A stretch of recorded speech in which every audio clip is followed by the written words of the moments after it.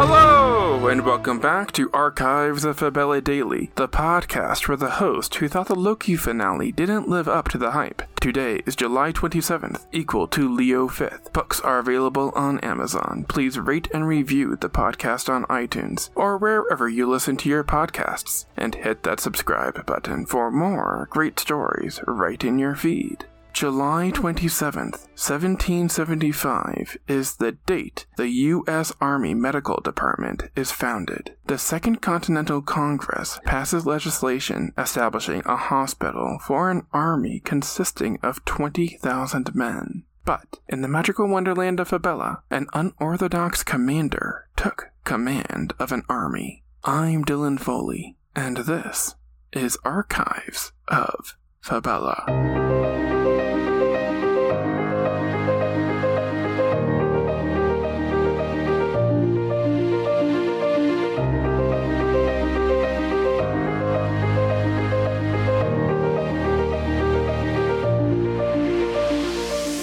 Beyond our world, there is love. Beyond our world, there is war. Beyond our world, there is life. Beyond our world, there is Fabella.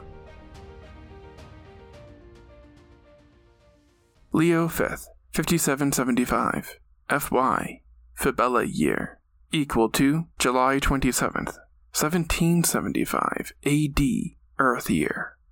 The plebeian revolution and uprising of lower-class citizens against the upper crust in Avalon is in its second year. The lower-class plebeians have elected former Knight of Camelot, Sir Regald, a faun, to lead them into battle against the King's Royal Brigade.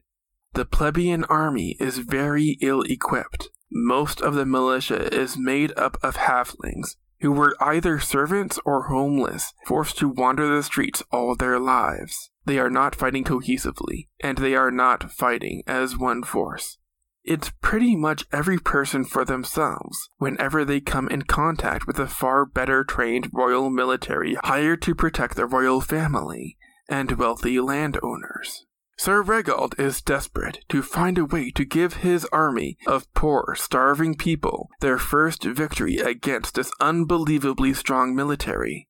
One day, help arrives in the form of a mysterious masked rider on dragonback, going only by the name Palantis.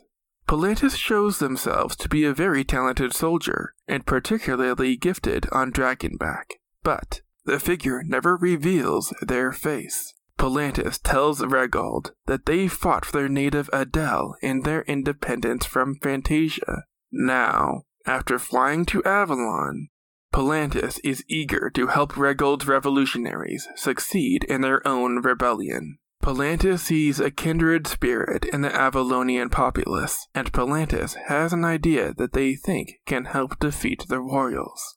While the plebeian military has winged mounts, they are not used to any organized fashion.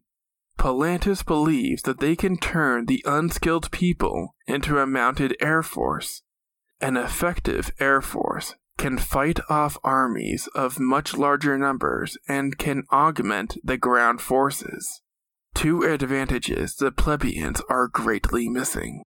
Regald is impressed with the freedom fighter, but is hesitant to accept the proposal. That is, until their camp is the target of a surprise attack from the Avalonian military. Sir Regald is in serious danger of being captured. If the royals get their hands on Regald, it could spell doom for the revolution itself. There is a risk that the entire plebeian revolution can end right then and there. Regald is desperate. He calls upon Palantis. Regald recognizes the severity of the situation, and he asks Palantis to round up anyone they can find, to lead them in a charge against the Royal Air Force. Palantis is Regald's last hope. Palantis springs into action. They corral the plebeian fighters and turn to face the royal army. Palantis charges straight at the Avalonian Air Force on their dragon. The royals are caught completely off guard. They have never encountered this kind of resistance before from a mounted air cavalry. The offensive tactic allows Regold to escape capture. The revolution is saved, but Regold is still apprehensive about putting his trust in the masked dragon rider.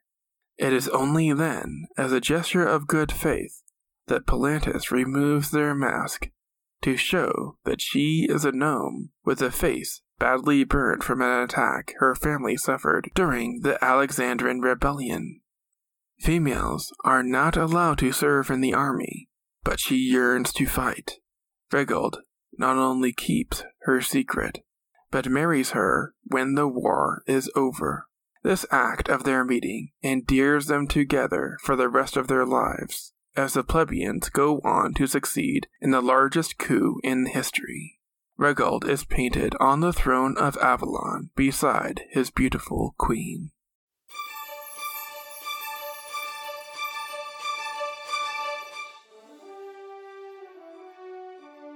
That's going to do it for us today.